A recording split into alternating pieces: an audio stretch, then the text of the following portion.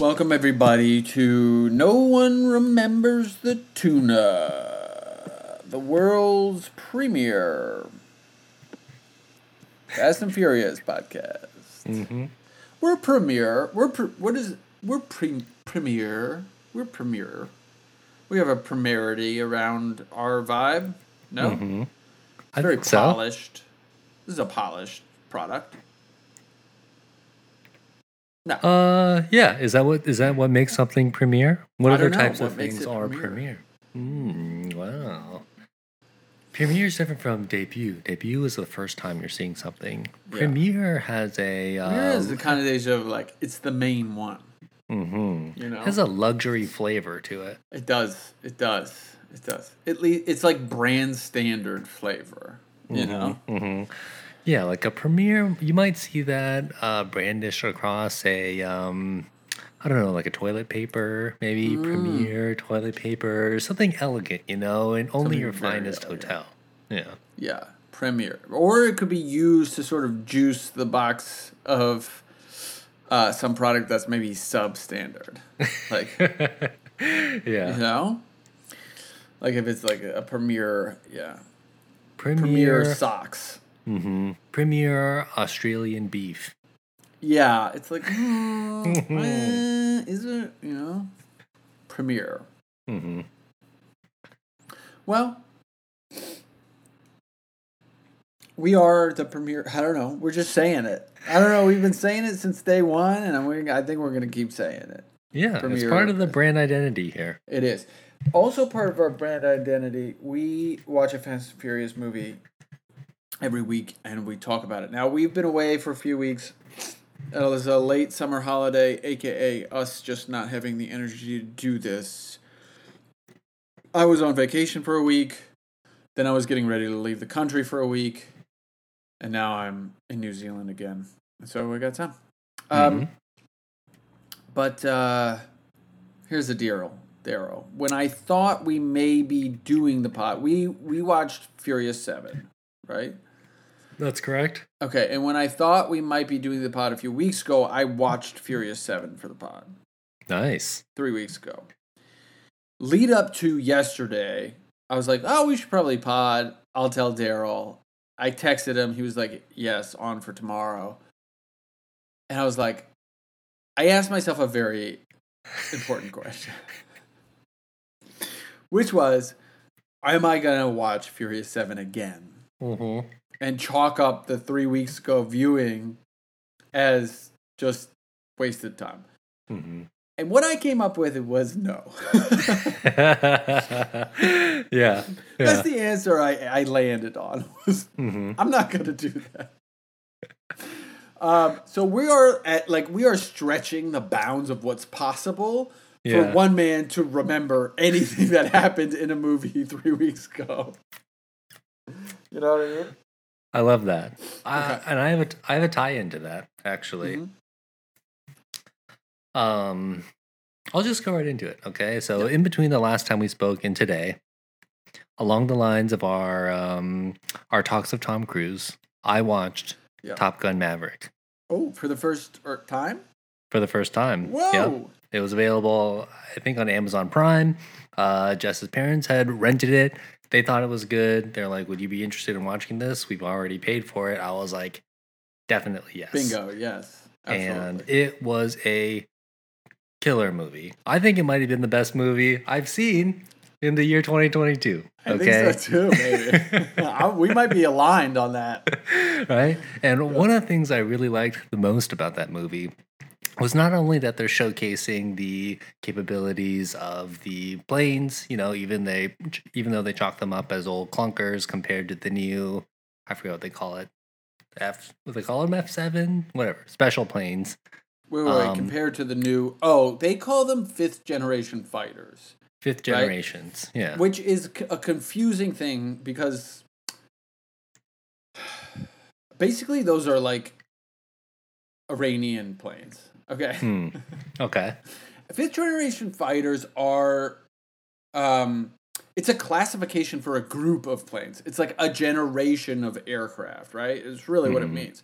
So there are like several different classified aircraft in the term fifth generation fighters. The movie, I think, wisely just uses it to mean really, really good. Right. In the same way that in the original Top Gun, the F-14 Tomcat versus the Russian MiG, they were always going to be technologically deficient. So the point of the movie is to have the sharpest, the boldest pilots you have out there in order to beat the enemy. And in terms of pushing the limits, in terms of what's possible from watching and remembering and the human capabilities of what we do here on Noah Likes the Tuna podcast, one of the things I like the most about Top Gun Maverick is the emphasis on physical and mental, honing of the tool. Because in the same way that in the Fast and the Furious, it's about the rider, not the ride, they lean heavily into it's the pilot, not the plane. Yeah, no, totally, they do. And like one of the most incredible scenes was when, Maverick was taking his illegal turn on the pre-mapped out, assault map. And he had to do that crazy breathing so he doesn't pass out. He's got to keep the blood flowing. You can see his eyeballs, like his eye sockets sagging. Yeah. And when I watched that, I was like, "Oh my god!" If I think about what I really need from the Fast and the Furious, I need less of now the external shots of the car across huge. Like partially CGI, partially realistic scenery. What I really need is some in-cockpit shots. And I want to see, our drivers, our main characters here, hone their weapon, which is themselves, right? It's not about the tool, it's about the driver. Yeah, I'm so with you. I think, for me, it's a little simpler. Mm-hmm. I think one of the things that is missing a little bit, especially in the last few movies, including Furious 7, let's say, is, and one of the things I think Paul was really good at and brought to the franchise very well was like, it's fun to see people stressed out. Like, they're missing a little bit of stress in the past, in like 8, Hobbs and Shaw and 9. Nobody's stressed. Everybody's cool as a cucumber all the time, basically. They know what they're doing. And while that's a very good shorthand for like showing somebody as capable, right? As they're like, they're the best in the world at this. They know what they're up to. Why would they be stressed out? They use it more as comedic effect of like Roman hilariously being stressed about these mines field that he has to race through, right? Like that kind of stuff in 9 or like whatever. Paul was always very good at being like, oh, like, fuck, like this is hard, right? And I really think that's like an engaging thing. That's engaging. It's relatable. It's something that like where it's a crack that the audience can get through to sort of connect with your characters. I think Cruise is one of the best stressed out actors in the history of cinema. Like the guy, nobody gets stressed out like Tom Cruise, right? People talk about like his crazy stunts and like his ability, like his weird, like his like he's like the best runner ever on screen runner. But I also think he's like one of the best stressed out faces in the history of movies. He's so good at it. Harrison Ford is another guy who actually jumps out to me as like I've talked about this before on the pod and I mention it often, but there's a reason the movie Air Force One works so well. And that is because it's a great movie, like R.I.P. Wolfgang Peterson, who just died. But that movie works so well because I can't think of another action movie where the main hero of the movie is fucking scared out of his mind the entire, like he's so terrified and stressed the entire time. It's so good, right? Yeah, go ahead. I like Harrison Ford. I would love to have an option or two in the in-betweener to watch a Harrison Ford movie. Oh, we can throw that out there for sure. For sure. Okay. All right, let's think of a good one. I mean, maybe Air Force One, but maybe maybe a different one. Yeah, Yeah. there's an incredible bevy of Harrison Ford movies to pick from. Um, yeah, but I think these movies could use a little more, especially like you get the vibe that Vin Diesel. It's not like the brand he's going for anymore. Mm-hmm. And now that he has sort of production control, creative control, he's allowed to sort of like dictate that from a creative directorial standpoint. You know, I'm not sure. Like Louis Leterrier is a very capable hand. He's a very good technical director. I'm sure he's making his days. I'm sure everybody's happy and like he's bringing a good French energy to the whole thing. Mm-hmm. But I don't really think he's probably giving Vin character notes. Mm-hmm. I mean, that'd be my guess. I'm not there. I have no whatever, but that'd be my guess, right? Right. And I think, the product that we see seems monotonous from the part of Vin Diesel. And I think that's where that comes from. Right. And it definitely makes it just like it lowers the stakes because when everybody is calm, everything is guaranteed, right? Success is guaranteed. It's like, so there's no reason to, There's no drama. There's no reason to worry. There's no reason to like get up in arms about something happening because it's gonna be fine, basically. Mm-hmm. So, how was your watch through? I didn't even ask. I had a good watch. I had a work and watch today while I was in the office, but yeah, it's good. I like having a little bit of an extra break between movies. Actually, was allowed me to look forward to watching this one a little bit. So totally. In that case, look, I like this. I like doing the backward cycle. Really looking forward to the rest of the movies here. I think that I was trying to do a little bit of reading. We've probably talked about it in the past in terms of the the trilogy here of 7, 8, 9 coming out as pitched as the next 3 and trying to design the story around the events of this movie and how those are going to progress into Cypher and beyond and how those got derailed. And I think in watching them backwards, 9, 8, 7, it's like it's almost more obvious that the movies are disconnected. Yeah, totally. Than what they originally were. I don't know. I think and I think it's because they struggled to sort of find their way. Obviously after Paul died, like that's changes the whole calculus around where the franchise is going to go and how it can move along. It changes the chemistry within the group. It changes everything, right? But you also lost Lin after 6. And so you've got obviously there's a little bit of a roadmap. Chris Morgan is still on writing the films, but you've got James Wan coming in and doing his thing. Then there's more turnover. It's F. Gary Gray. Okay, maybe it's a vibe where like it's going to be a new director every time and they'll bring stylistically what they are sort of going to bring to it. Maybe it's a James Bond situation where the Broccolis basically exert creative control over that franchise, but they bring in different directors to sort of do their thing. Mm-hmm. Yeah, I mean, I just think there was a little bit of a, where do we go? What do we do? It's like the middle seasons of Lost. I think we're in sort of the middle seasons of Lost right now, franchise-wise. Right? In that comparison, does that mean there's something to look forward to? Isn't the main criticism of Lost that it ended kind of in a weird place?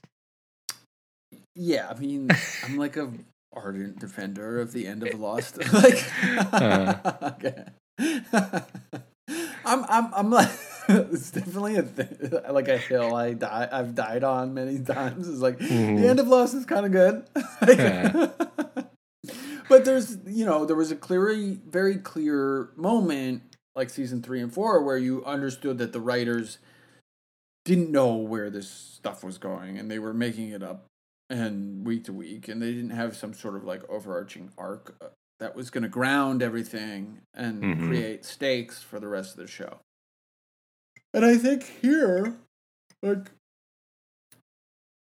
I think they're trying to sort of do that with 10 and 11 as at least as a body of work, right? Of like, okay, instead of but the issue there is that, like, clearly some reports from the set and some early, quitting of the project throws that into doubt.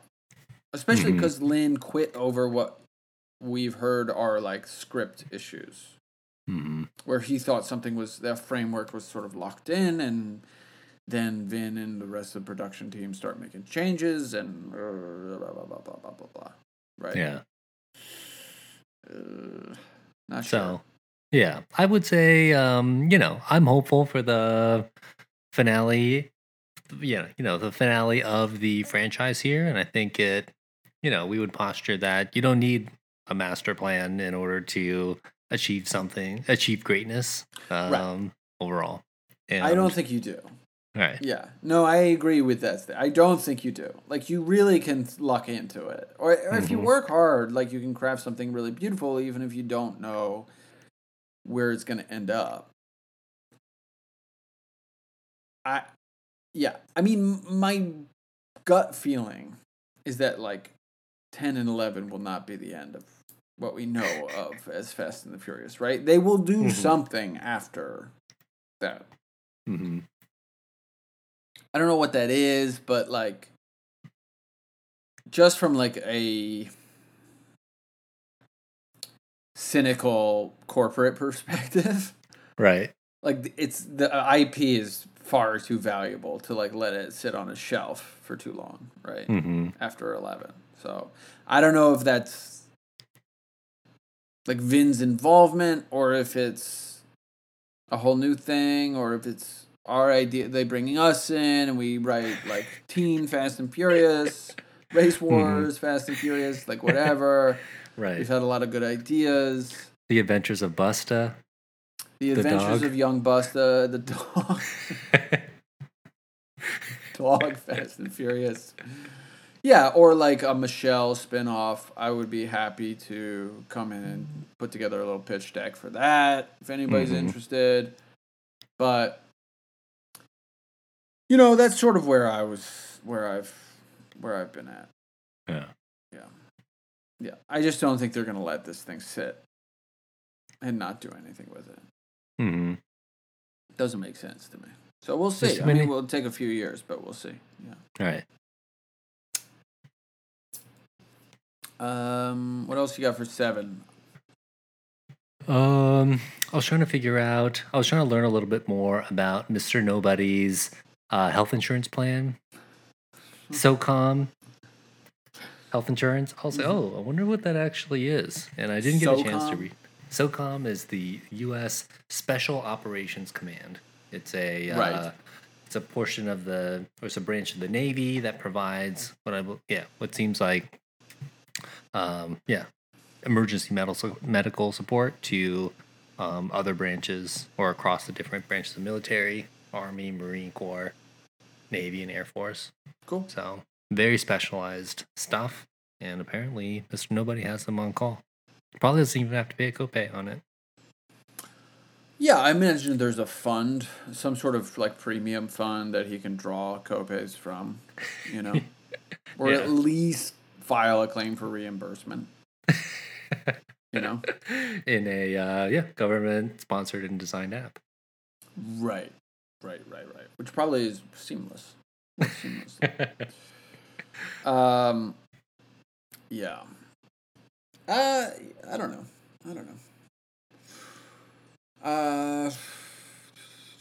You want a shout out? We can do a little shout out. At that level? Let's shout out. Sure. Yeah. I'll go first. I want to give a big, huge shout out to Air New Zealand. Oh, okay. Okay. I was on the inaugural flagship flight from JFK to Auckland, directement. Wow. Okay, that's French for direct flight. Wow. That sounds like something I might dress up for, honestly. I dressed up to fly, Yeah. as I always do. Good. Okay. It was a fantastic, I mean, the flight was fantastic. There was a little baggage issue at the end. Mhm. Well, I'm not even going to touch on that. It didn't ruin my experience. It was like totally fine. It was once I landed. Whatever. I got no problems. Okay. What I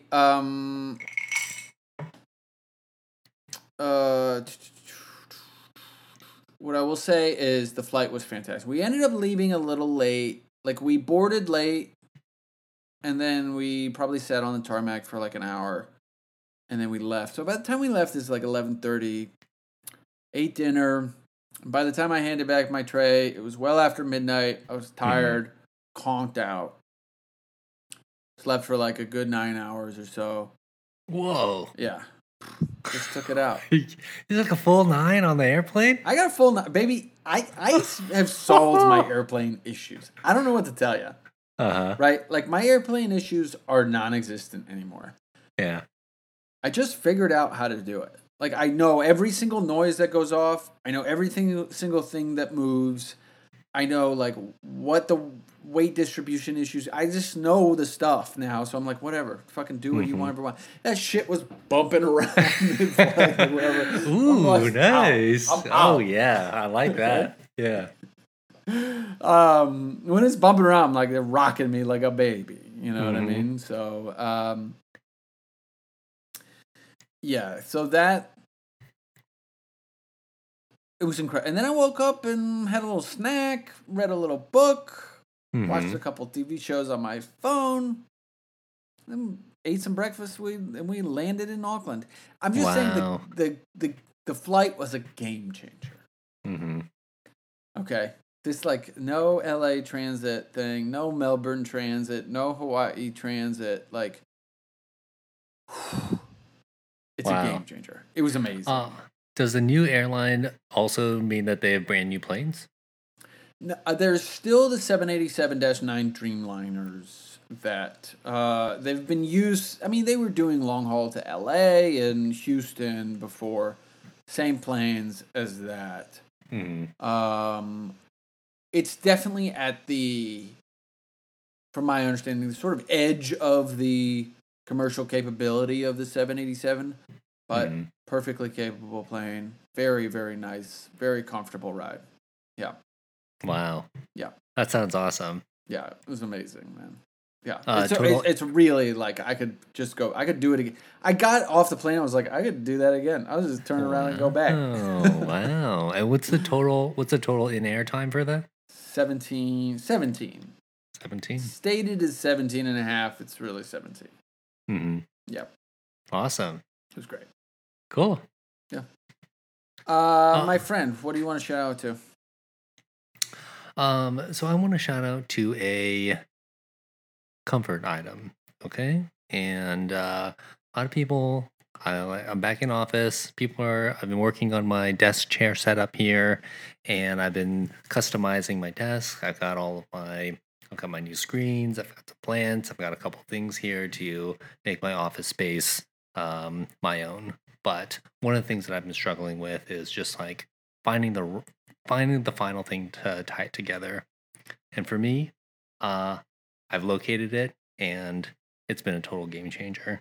What I'm talking about today is footrest. Okay, so it doesn't matter how much you tone your office chair. I've sat in all the chairs in the office. I've stolen the best one with the most support in seat, and it's not wiggly. It's exactly what I need from the chair, but for some reason it wasn't cutting it for me.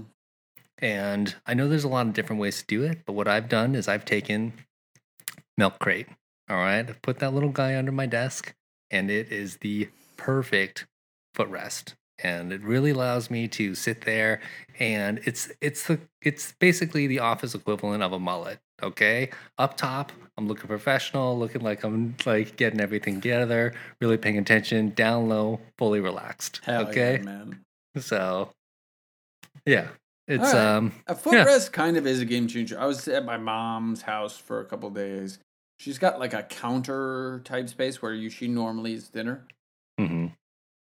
And I was sitting there and like I just sort of placed my feet and I was like, what's that? And then I realized there was a little like stool thing under there. Mm-hmm. I just popped my feet up. I was like, oh, hell yeah. Yep. Incredible.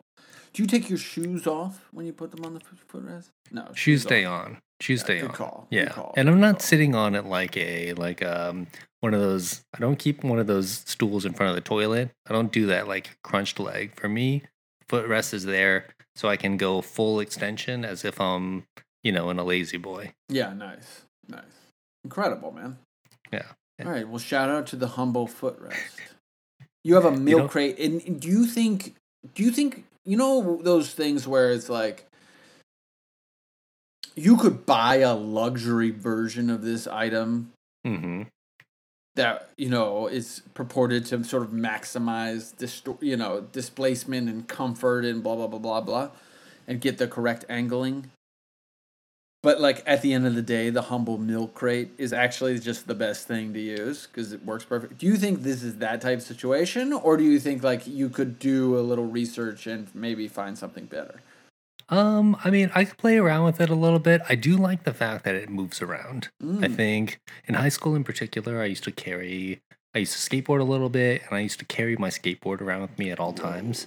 And, that also serves as an excellent footrest. Yes. There's something about being able to move it around, kick it around a little bit, which also, is helpful. So some of these like very specific, like strong base, maybe some angles like you can set the footrest at. I'm actually not sure if I would enjoy that as much. Yeah. All right. Well, maybe somebody would buy. Maybe Tesla would buy you like a fancy out cyber, robot footrest. And you could try it out and get back to us. Plug it in. Maybe it has a little bit of forced air in it to sort of aerate the feet. Kind of That'd like in a car you've got the the chest level, and then you've got the foot level air conditioning. Yeah, that's true. They do have that in vehicles nowadays. I've never been a fan of the foot level blowers. No? Even when it's hot out? I'm more attuned to them when it's cold, and I can get a little bit of heat pumping on my feet, my toes a little bit. Oh, yeah. Right? But when it's hot out, I don't need... The feet aren't my problem, So, yeah, we'll see. All right, well, if you have any thoughts on feet rests? Foot rest? Is it just foot rests? I think foot rests. I think the footrest itself is one thing, and then the plural of footrest is footrests. It's foot rest. It's not feet rest. I mean, your feet are resting either way. Either way. If you have thoughts on that, you can get us at Nolt Podcast on Twitter, and NOLTT Podcast. We are No One Likes the Tuna page. Do you want to do it? Because I clearly am not doing it right now. We're on Patreon, No One Likes the Tuna Podcast. Yeah. Because that's an email, No One Likes the Tuna Podcast @gmail.com. Yes, correct. And you can rate and review us on Apple. Or wherever. Any rating. Yeah. Any rating helps a lot. So there's additional visibility to our high quality product here. That would be very good if someone would do that. But hopes are not high, is all I'm going to say. Anyway, Daryl, I'll talk to you next week when we watch Furious 6. That sounds great. Talk to you next time. Later, bruh.